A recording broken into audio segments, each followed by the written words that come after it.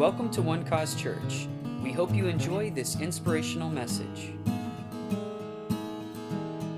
Well, take your Bibles, please, and let's turn to 1 Corinthians chapter 3. If you are unable to hear me, raise your hand, and I'll speak up, okay? I'll assume that when you raise your hand, you're not asking a question, but that you need me to speak up, and I'll do my best to make sure I keep the volume up so that these other noises aren't distracting. We could set up a sound system in here, but I think I can talk loud enough for you. No one's ever said to me, "Speak up, John." Never had that problem. Except Miss Velma. All right. 1 Corinthians chapter 3, as you know, most of you know, but in case you're just joining us here, I will tell you that we have been studying the letters of the Apostle Paul in this Wednesday night Bible study for how long? Well, dirt was invented, and then we went right into this Bible study, I think.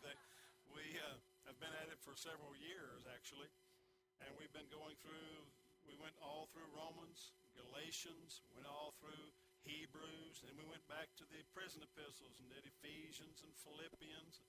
And I didn't do Colossians because Pastor Eric and I are going to do the book of Colossians just like we do here on Wednesday nights on Sunday morning starting in July.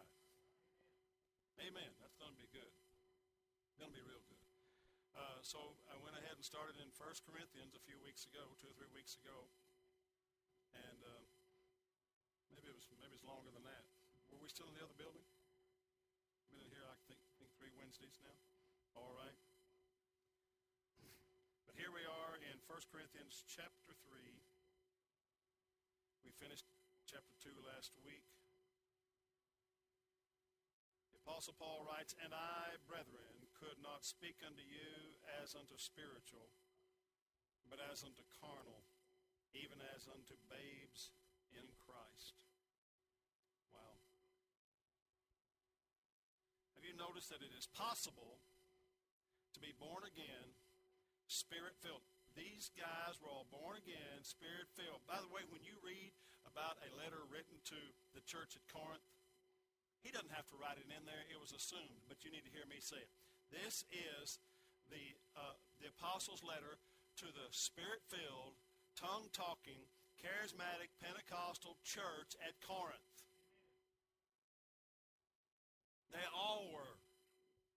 He didn't have to call them that because it was just assumed that they were all Spirit-filled. And in fact, he does his greatest work on the gifts of the Spirit right here in just a few chapters. Okay? So these are saved people. These are tongue-talking people. And yet, he calls them carnal. Not even making any exceptions. Kind of early on, he said, "I couldn't teach you like I'd like to teach you, like spiritual people. I have to talk to you like you're carnal because you are carnal." Wow. Now, some theology, they're going to tell you if you're carnal, you're going to hell. Wait a minute. No, that doesn't mean you're going to hell because you're carnal. It means you need to grow. You need to grow. You just have to grow. It's possible. If the church that Paul established, let me ask you a question. Could you get a better person to start your church? Could there be a better person to start your church? Paul started this church. And he still calls them carnal. Hallelujah.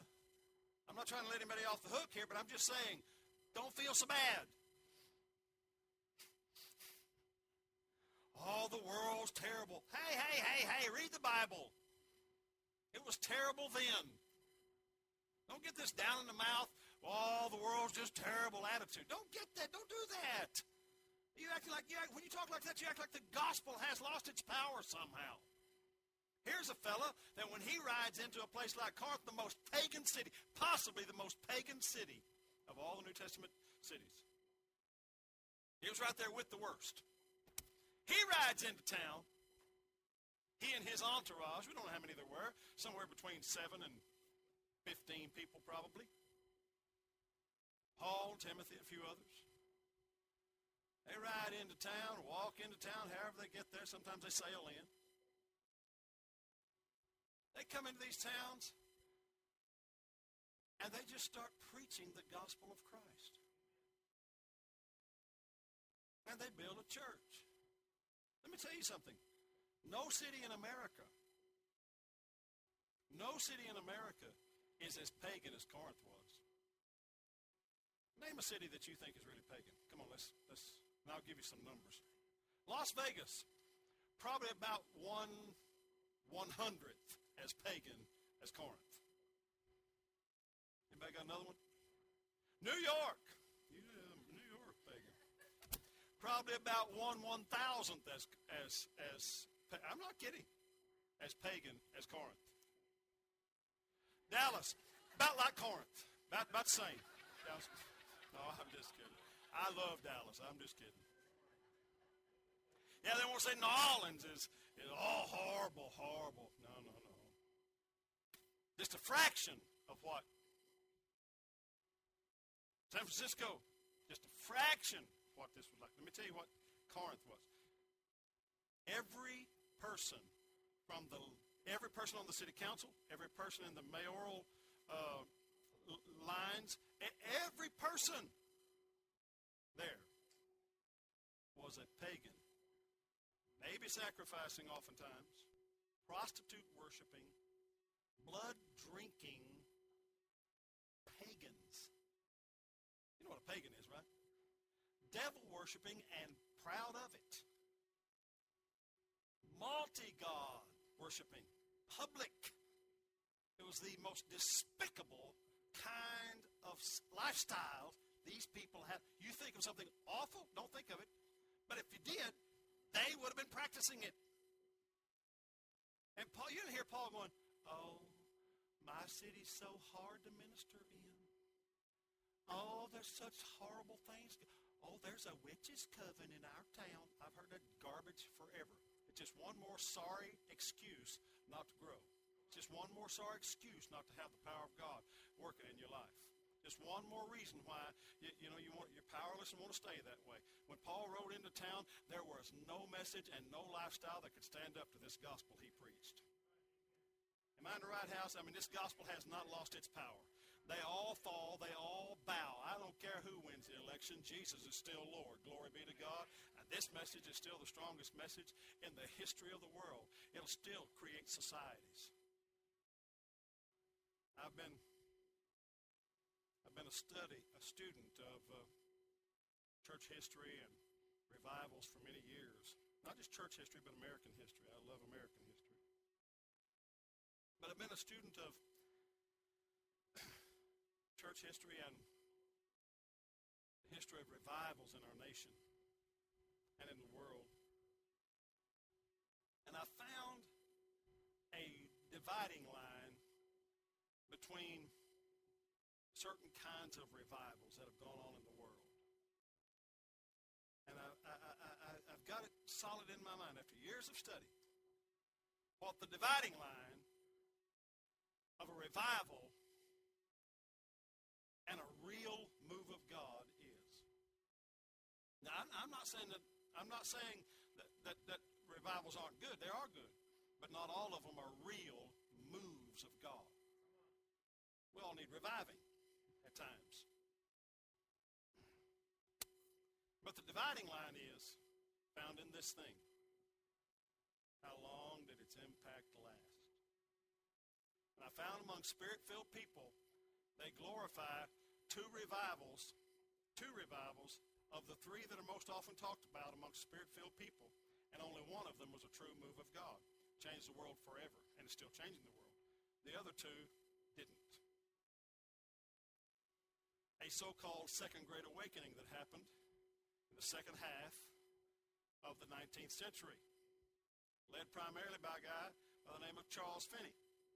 Great man, great ministry, great revivals followed him everywhere. It was not what you should call a move of God. It was not the Second Great Awakening. There's only been one.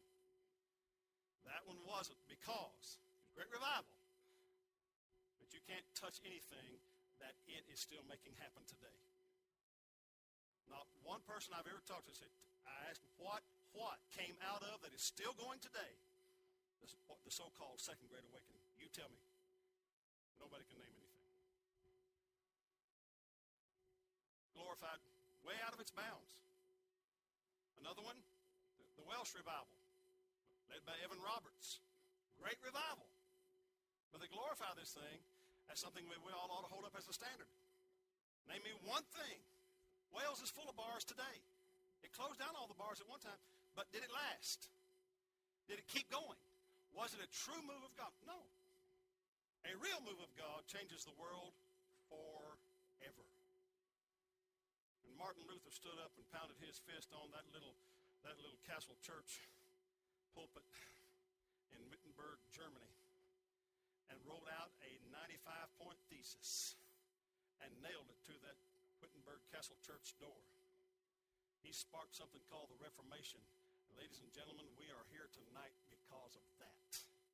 The impact of that thing created what we know as Western civilization. How many of you think it's still happening? A true move of God. You can touch nations that thing built. Woo! Glory. Governments that are still existing because of that revival. Oh, how about the first Great Awakening in the United States? The only real one.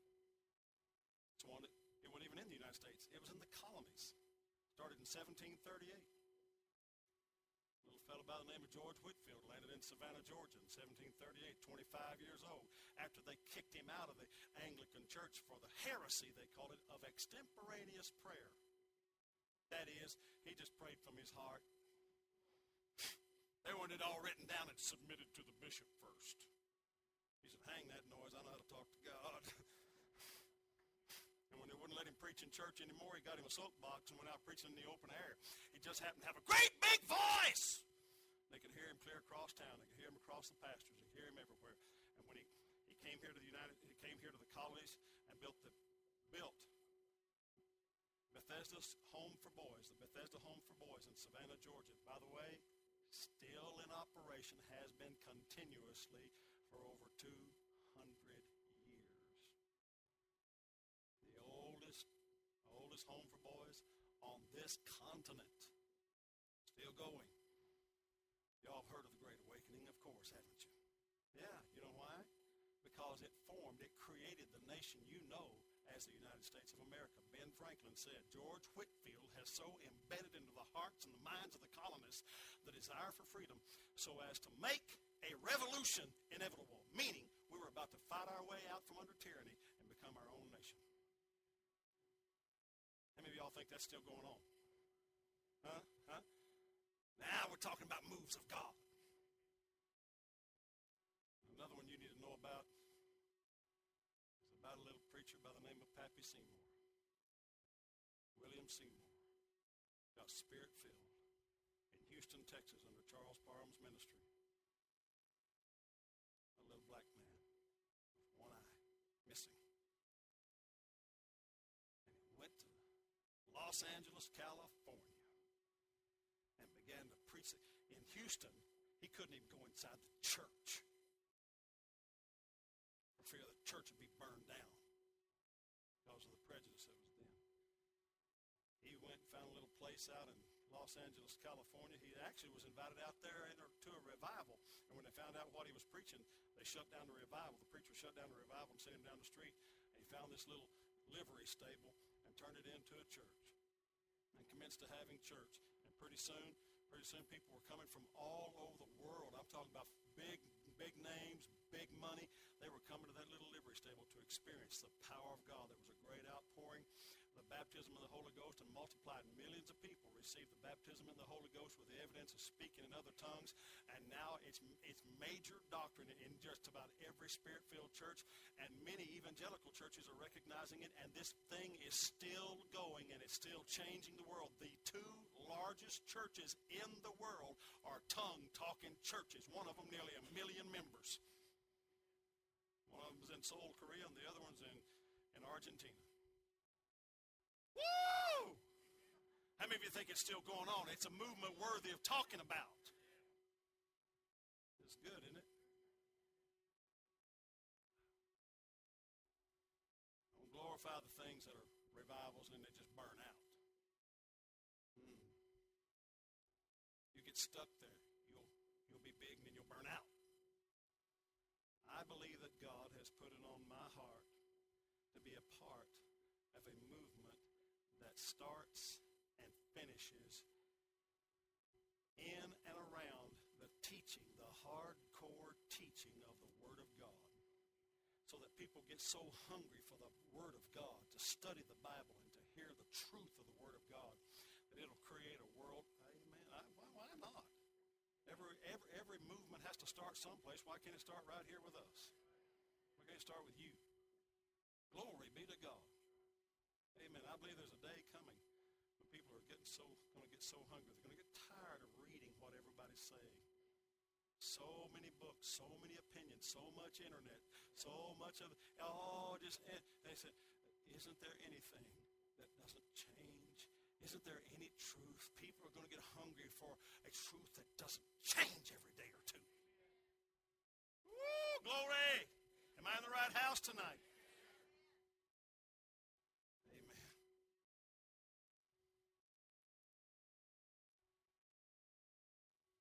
I don't know why I even said all that, but I did. Was it all right? There's your history lesson. I fed you with milk, he said, not with meat, verse 2. For hitherto, for up until this point, you were not able to bear it. And you're still not able to bear it. Wow. Wow. For you are still carnal. For whereas there is among you envying and strife and divisions, are you not carnal and walk as men? Paul's trying to get this point across to all of us. That divisiveness, when it is not in check. I mean, everyone has different opinions. That's not what he's really talking about. He's talking about letting divisions come into them so that there would no longer fellowship with one another because they felt like their divisions were so big they couldn't trust one another's opinion anymore. And if you can't trust somebody's opinion anymore, you don't trust to speak to them. You don't want to speak it into your life if you think everything they say is wrong, right? And pretty soon you have no relationship with them. You have no fellowship. And then, if that keeps up, then you have no church.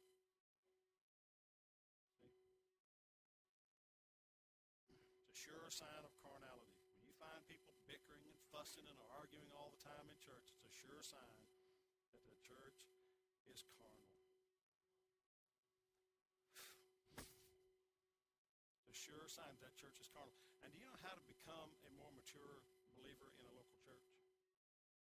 That when someone comes to you and says something like that, say, I'll tell you what, that person you're talking about is right over there. Let's go talk to them now. I want you to know that carnality goes away real quick. You and me, we're going to go talk to them right now. That's what spiritual people do. Right? Jesus said it like this.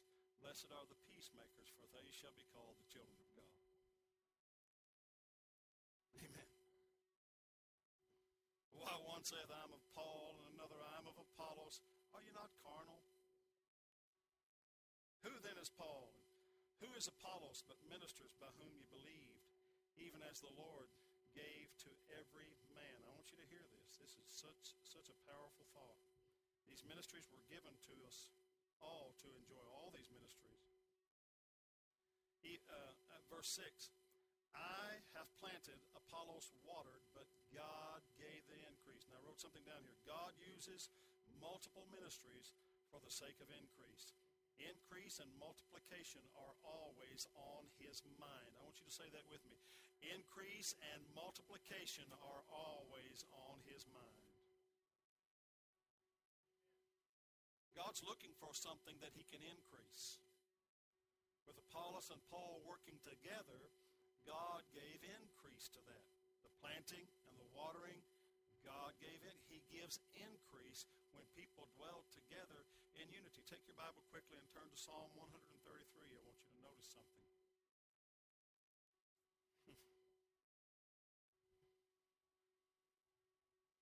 You know, I like this spot over here. There's cool air coming out of this magic box right here.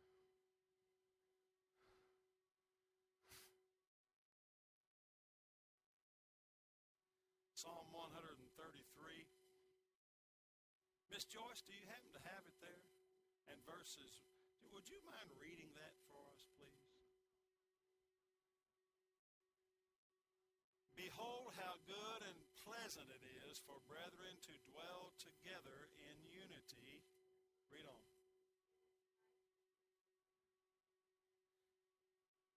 It is like the precious ointment upon the head that ran down upon the beard, even Aaron's beard, that went down to the skirts of his garment.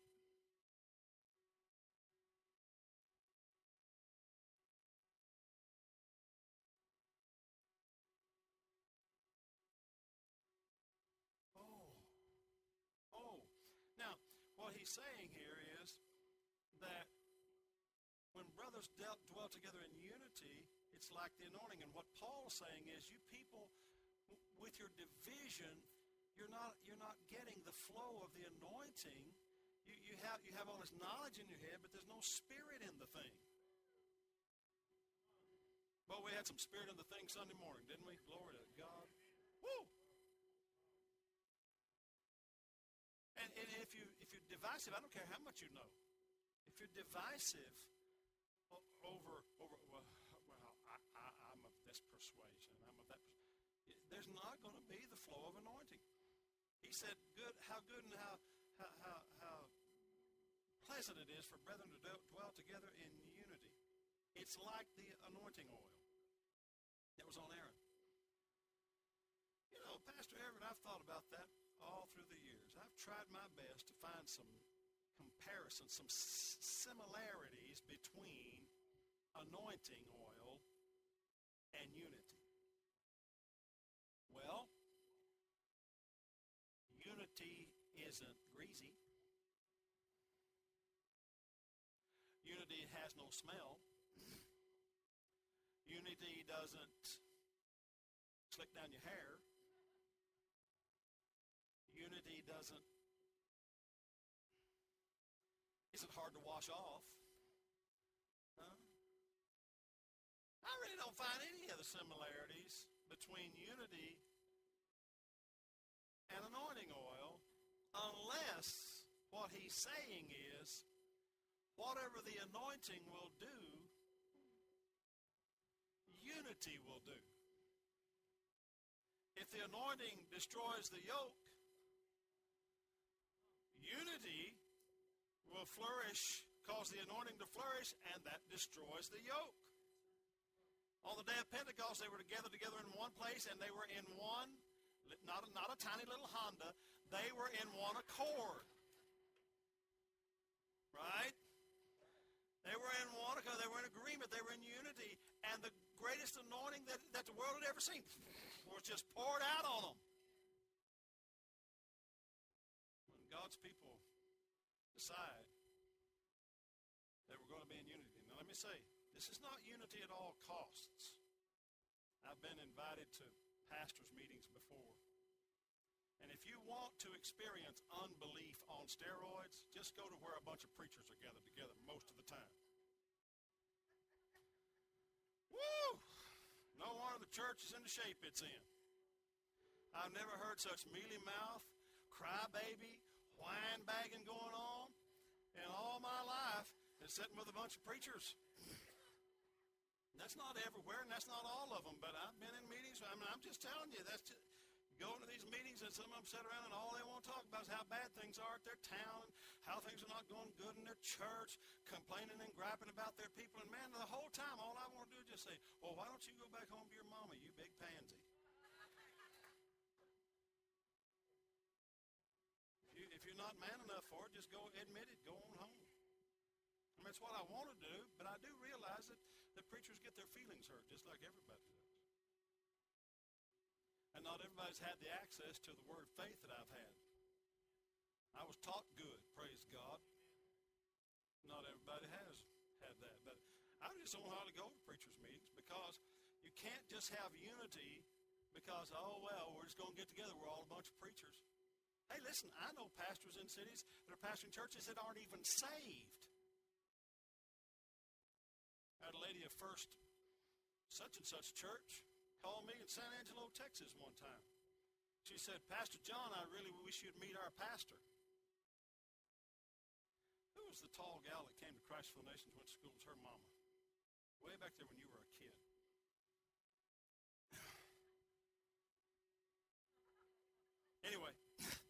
Anyway, her mama called me and she said, Pastor John, I really wish you'd meet our new pastor.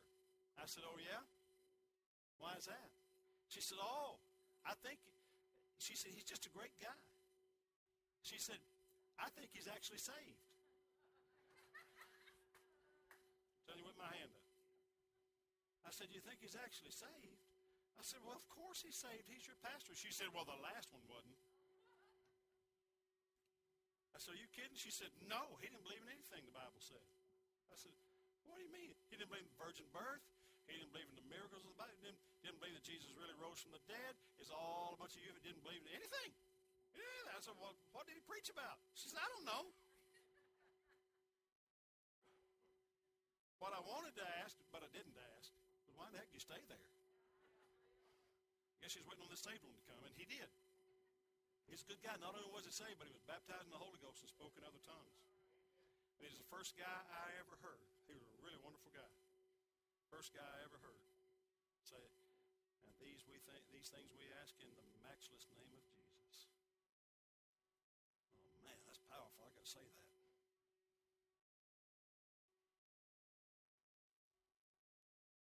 Not everybody, I mean, you can't just have unity with somebody because they got a title, right? Go to some ecumenical meetings, that's what it is. Well, I have no business for that. Let me tell you how the Lord wants us to have unity. Paul in Ephesians chapter 4 said that we should strive for the unity of faith. And that's going to come one way. It doesn't come a whole bunch of ways. It doesn't come because you want it to come. It doesn't come because you march in the streets for it to come. It doesn't come because the preachers all get together and pray together. That's not what's going to make it come. Faith comes one way, and the unity of faith comes one way, by hearing and hearing the Word of God. It won't fall out of the sky on you. There's not going to be some meteor ship, a meteorite land, or a spaceship arrive with a package of unity for the body of Christ. It's just not going to happen that way. It comes one way. It comes by faith. And the unity of the faith is what God's always after, that we believe God the same way. Not that we say, we believe it, we believe the miracles of the Bible happened, but we don't really believe they happen now. You're never going to get anywhere with that. Because you can't say, I believe. I want everybody to hear me. Some of you have heard this before. You cannot say, I believe the miracles of the Bible happened, but I don't believe they happen now. Because the definition of what faith is, now faith is the substance of things. Which direction does that go? It's out there in front of you, isn't it? It's not back there behind you, is it? It's out there in front of you. Everybody point out in front of you. That's the direction of hope. I can't say, I hope the Dallas Cowboys win the Super Bowl last year. I can't even say, I wish they had. That's not going to help anything. All that is regret talking. And I've had a few regrets with my Cowboys. And faith is a substance of things hoped for. Faith is not the substance of things that once were. You cannot say, I believe the miracles of the Bible, and say, I don't believe in them now. No, you don't believe in any of it. That's the problem. You heard the word, but you refuse to believe it. The only way you can say, I believe the miracles of the Bible is you've got a hope that's pointing you for them in your own life. You got that? It's a huge hypocrisy in the church. I'm not talking about this church. I'm talking about in the church world system-wide. And they get away with it because of false teaching and false teachers. did happen, but we don't believe they do happen. Oh. So you have nothing to do with faith. You're only saying, I know the facts. I know the facts, but I have no faith working in it for me. Wow. Is this making sense to you? I'm not making this up. This is what the Bible teaches us. Faith works that direction, not that direction. We hear the message, and it brings faith for our own. Oh, this is powerful. Powerful, powerful stuff. I may be glad you're hearing that again tonight. Now, what verse are we on here, Mike? Verse 7.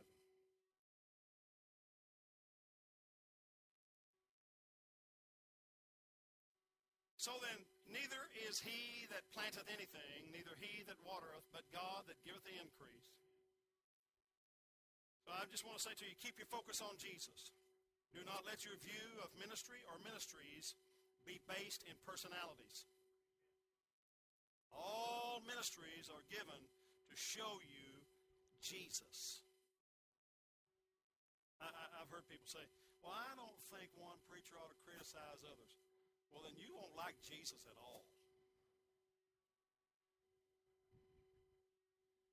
You won't like him at all. You read the red. Oh, did he criticize the preachers? Up one side and down the other. You won't like Paul. Man, did he criticize preachers. I can't help myself. I do it sometimes because I read this book and all of my heroes did it. There's a real reason why. You got to keep reading this. Listen. Verse 8. Now he that planteth and he that watereth are one, and every man shall receive his own reward according to his own labor. This is a powerful New Testament teaching. You get what you labor for. For we are laborers together with God. You are God's husbandry. You are God's building. That means you're God's garden and you're God's house or his temple. You're God's garden where he plants his seed. God's not just out there scattering seed all over the world. In the natural, yes, but not in the spirit. He's planting his seed in you. You are his garden. That's why it's so important to stay in church, so God can plant seed in his garden. If the garden doesn't show up, he's not going to get to plant in his garden. If you don't assemble with the garden, everybody hearing me? Now listen, you're God's garden and you're God's house. Then he picks that idea up, that house business, that building business. And he says, well, I went too far. According to the grace of God which is given unto me, as a wise master builder, I have laid the foundation, and another buildeth thereon. But let every man take heed how he builds thereon. The foundation of everyone's doctrine must be Paul's revelation. That's why I've said this to you over and over again. If you do not have the revelation of the Apostle Paul firmly in the foundation of your understanding, your scriptural understanding, you will be one messed up puppy. You will never know what the Bible's talking about until you know what Paul had to say about it. Because you'll believe that you're supposed to be circumcised to be saved. You'll believe you're supposed to go to church on Saturday. You'll believe that you can't eat pork.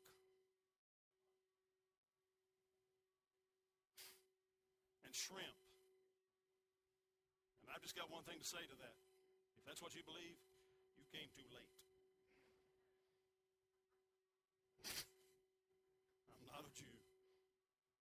My heart is, but the rest of me is Gentile. Well, if the Apostle Paul changed his name from Saul to Paul, a Roman name, not a Greek name, which would have been tolerable, could have been a Hellenist name, he changed his name to a Roman name. Yeah, guys who almost invented paganism. If he did that, he's letting us know. Those parts about Judaism that were against us, the ordinances, the laws, that's over. That is over.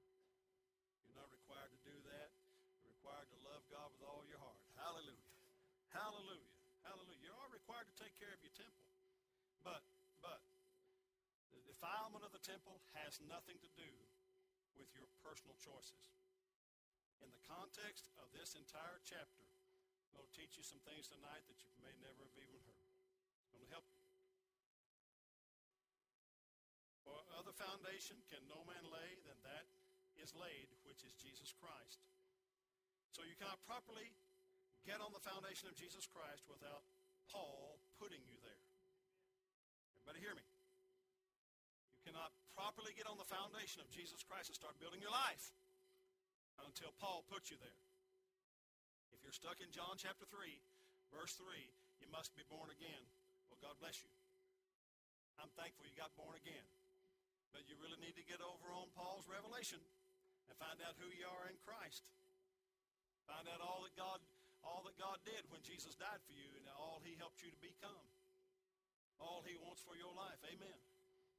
Amen. You have more than enough because the revelation that came to the Gentiles was, most of the apostles wouldn't even shaking hands with you. Did you know that? You meet Peter on the street, he's not going to shake hands with you. I know that hurt your feelings. You met James and John on the street, he's not shaking hands with you. Nuh-uh. You say, oh, Pastor James, come over to my house. I'm sorry, I can't come to your house. But I'm saved, I speak in tongues, yabba-dabba-doo. Yeah, well, get Paul to come to your house. He wouldn't do it. Peter had to have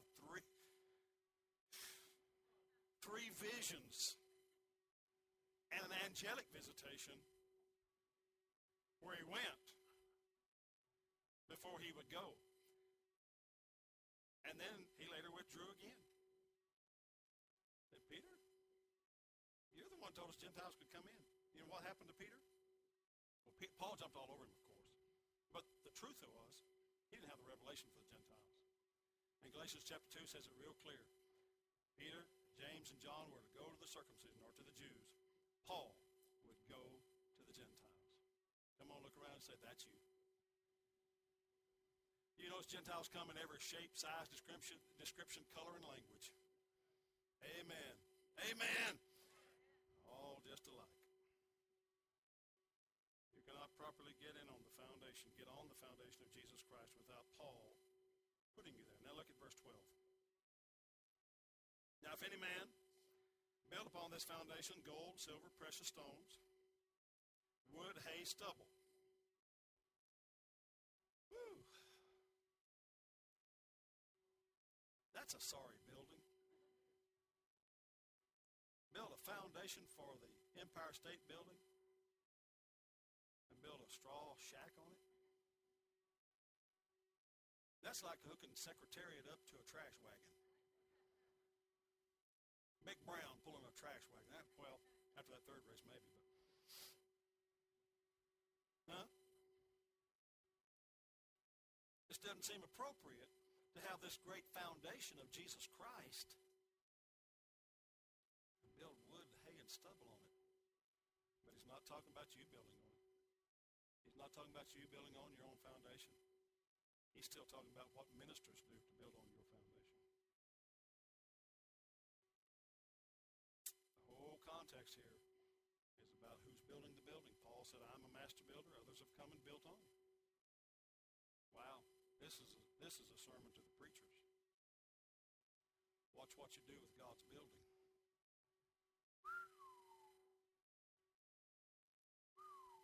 I'm listening, Lord. I am. That's why I take you through it line by line. All right, verse 13. Every man's work shall be made manifest, for the day shall declare it, because it shall be revealed by fire, and the fire shall try every man's work of what sort it is. Now, this is talking about all of us in some sense, because this is found in other places, like in 2 Corinthians chapter 5, talking about all of us being judged for whatever we do. Okay? So both things are true. If any man's work abide, which he hath built thereon, he shall receive a reward. If any man's work shall be burned, he shall suffer loss, but he himself shall be saved, yet so as by fire. Now, let me say something to you about this trial by fire. I'm not talking about hell. This is talking about our God being a consuming fire. It's talking about God being a consuming fire. And in case no one has told you lately, you will be judged. And you will be judged on the basis of what you do. You will be judged on the basis of how well you perform. Your works will decide your rewards. Now, am I talking to you about working your way into heaven? No, I'm not talking about that. Righteousness comes one way, by faith, glory be to God. This is talking about what happens when believers stand before the Lord Jesus for their own judgment. It's not talking about your entrance into heaven. He's talking to Christians. He's talking about what happens when you stand there. And may I say to you, it's a stern warning, ladies and gentlemen, hear me. You can't change that once you get there. Everything that you're going to have forever. Everything that you're going to have forever. I'm going to try this out. Everything that you're going to have forever will be given to you on that day, and it's on the basis of what you did here.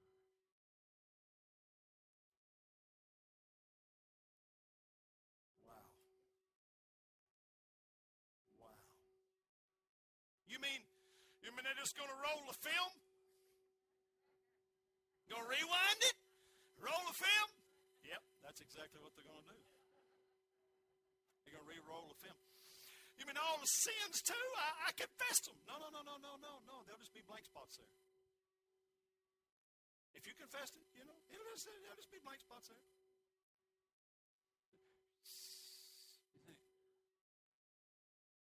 Nobody will say a word. Jesus isn't going to say anything because he promised he'd never remember it again. They'll be looking at the film going, sure missed a lot of opportunities there. And because you hadn't forgot it, you're going to be thinking, man, while I was goofing around doing all that stupid stuff, I could have been putting things on that film that he'd remember. Instead of taking my license to sin and going out and doing it, I got all this blank stuff, even though I confessed it.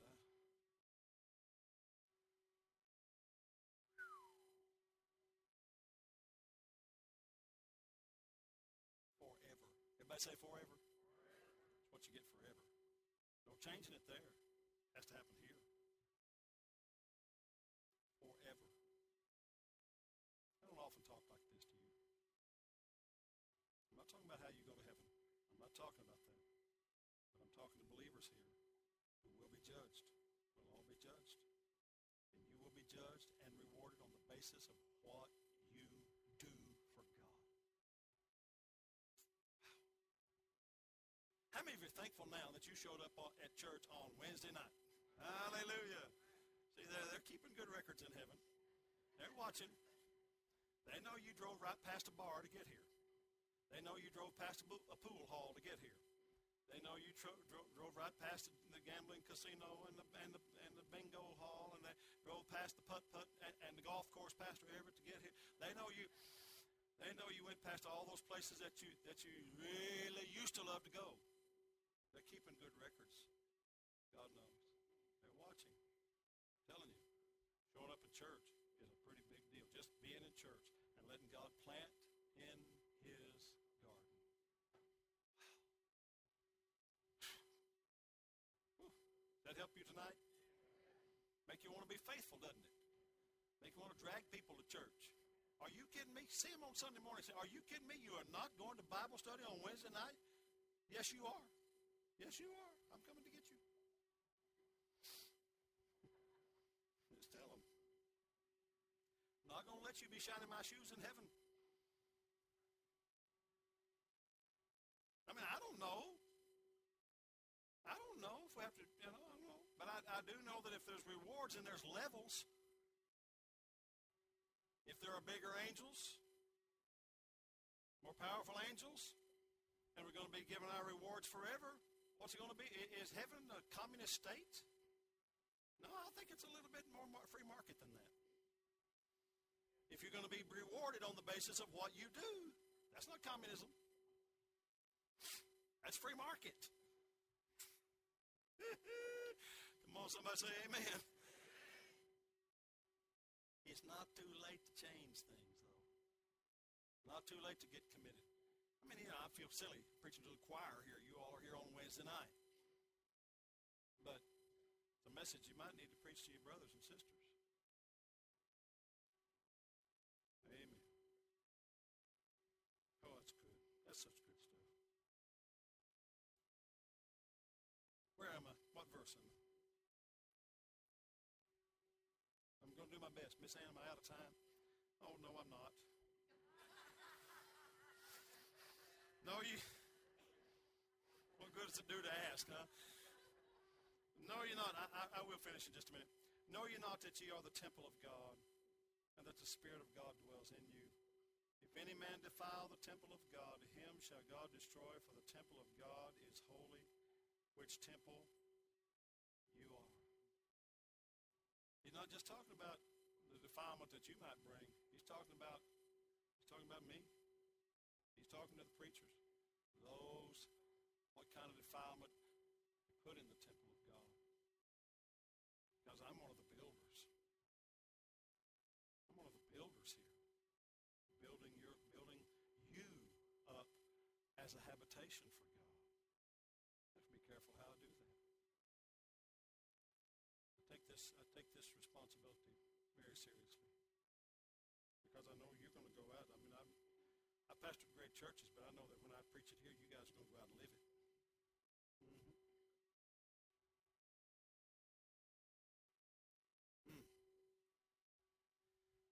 Talking about false teachers. Beware false teachers. Beware false teachers. They're everywhere. They knock on your door with little satchels. Don't let those people in your house. Tell them to go away. Give them my address.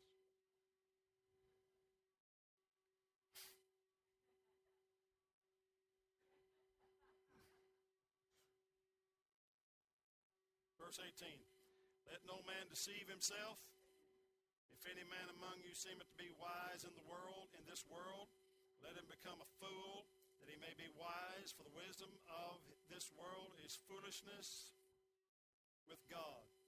For it is written, he taketh the wise in their own craftiness. And again, the Lord knoweth the thoughts of the wise, that they are vain. Therefore let no man glory in men. If you will be a lifelong student, even when you think you know enough, you'll live better. Even when you think you know enough on any subject, if you'll make yourself be a lifelong learner and listen when people speak to you. Be a lifelong learner. Find a friend. Get next to somebody who knows something that you know nothing about. I don't care if they're 18 years old. And by the way, these days with technology like it is, we can learn something from these 18-year-olds. I talked to a businessman one time, and wonderful, wonderful man of God. He said, Pastor, what do you think we ought to do about this? I said, well, I think we ought to do this and that. And he said, man, that's good. He said, I never even thought about that. He's asking something about the church. He said, what do you think about that? I said, well, I'm not sure yet, but, I'm waiting on direction from the Lord, but I do believe that we'll probably do this and this and this. Really? Man, that's a good, I never even thought about that. I looked at him and I said, brother, you know why you hadn't thought about that? Because God is not likely to use you to tell me how to run the church, just like he's not likely to tell me how to run your business. He said, I never thought about that. I said, that's part of the problem with most of the church world, is that businessmen in boardrooms are raking the preacher over the coals, making him run the church the way they run their businesses. We don't do it that way here. We don't do it that way here. Amen. Can I have a good amen here? But I've learned to have business people, law enforcement people around me that I can learn things from that in general will apply to the things concerning the church and my ministry. Just like you sit here right now, you've heard things from me that are going to help you in your life. I'm not going to tell you how to apply them. I'm not going to say, now you go out there and you do this when you put that paste on that envelope or whatever it is they do down at that company. I'm not going to tell you how to do that. But in general principles, everybody hearing me, it helps you build a better life. Amen. And so, I mean, if you have an opinion for me or something, I'm open to it. I'm really, but I may not use it.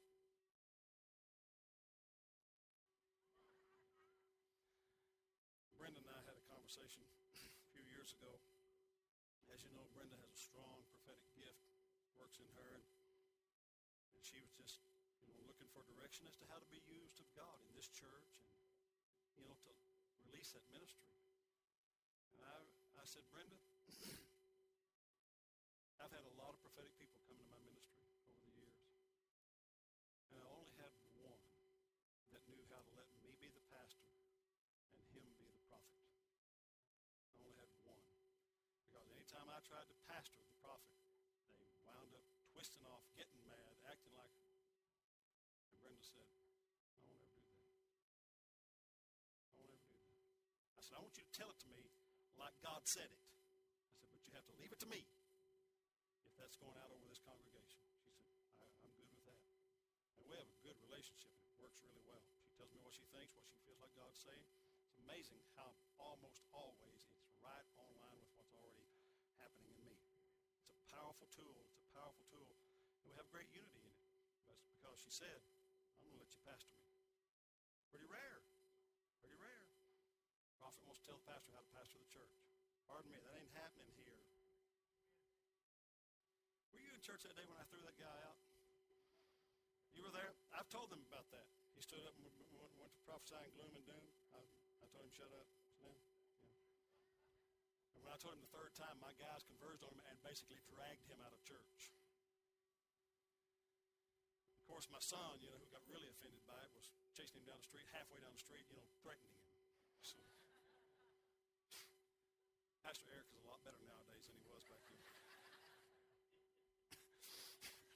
Don't you come back here. I'll drag you. Anyway. Well, Brother Paul, all things are yours, he says. Whether Paul or Apollos or Cephas, whether world or life or death or things present or things to come, all are yours. You see why God does all this, why he talks about all this? He does it all for you. Every truth he ever told in the earth, he told it for you. Every ministry he ever sent into your life, teaching the Word of God, he did it for you. It's all yours. Paul belongs to you. I belong to you. Your leadership is yours. He said it's all for you.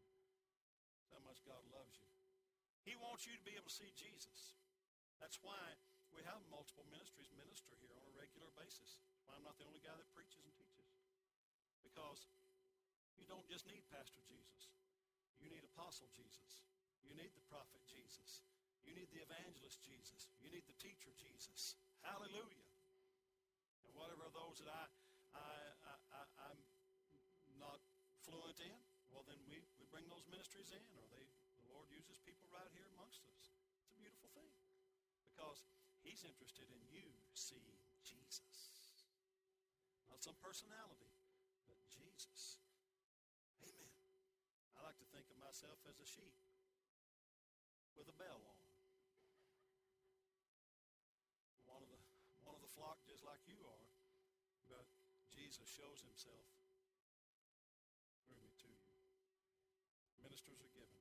It says, and you're Christ's, and Christ is God's. I want you to know this. I want you to hear what that last verse says. It may be the most important thing we hear tonight. You are Christ's, and Christ is God's. How much is Christ God's possession? That same degree, you are Christ's possession. relationship that Christ has with the Father, you have with the Christ. Wow. You are Christ's, and Christ is God. Let's pray together. Father, thank you so much for the truth of the Word of God tonight. Thank you for your people. Thank you for this garden that receives seed. I ask that you'll bless them now. Thank you for this time where we've spent around the Word of God. And I believe that this seed will fall into good soil, and it will bring forth some 30, some 60, some 100-fold as you promised. That those who heard it tonight, that have a need in their relationships, that they'll receive a harvest of good relationships. I pray for those that have come here hurting in their hearts, hurting in their minds, that they'll receive a harvest of health for their hearts and minds. For those who've come here in bondage in their bodies tonight, Lord, that they'll leave here totally free because of the seed that's planted in their hearts. In Jesus' name, for those who are in desperate need and desperate situations, you're the God who creates miracles in desperate situations. You're the God who makes a way where there does not seem to be a way. Hallelujah. And for that, I thank you tonight that this seed into our hearts is growing to produce fruit for your glory in Jesus' name. Amen. Now remember, what's one of the ways you produce fruit for his glory? One of the things we talked about last week, I think it was. I had several people say to me after I taught that, when you receive his blessings, when you receive answers to prayer, that's a fruit producer to God. Remember John 15, 7 and 8. John 15, 7 says that if you abide in me and my words abide in you, you shall ask what you will, and it shall be done unto you. Herein is my Father glorified, that you bear much fruit. Wow. In its context, bearing fruit isn't just winning souls or speaking in tongues or having all the fruit of the Spirit. It's getting your prayers answered. To God, that's fruitfulness. Wow, that's awesome. So he wants you to get your prayers answered. Amen. He wants you to have the benefits of this covenant working in your life. That's so good, so good. Amen. Well, I think I've said all I need to say. Thank you for listening, and we hope you enjoyed the message. For more information about One Cause Church, please visit us online at onecausechurch.com.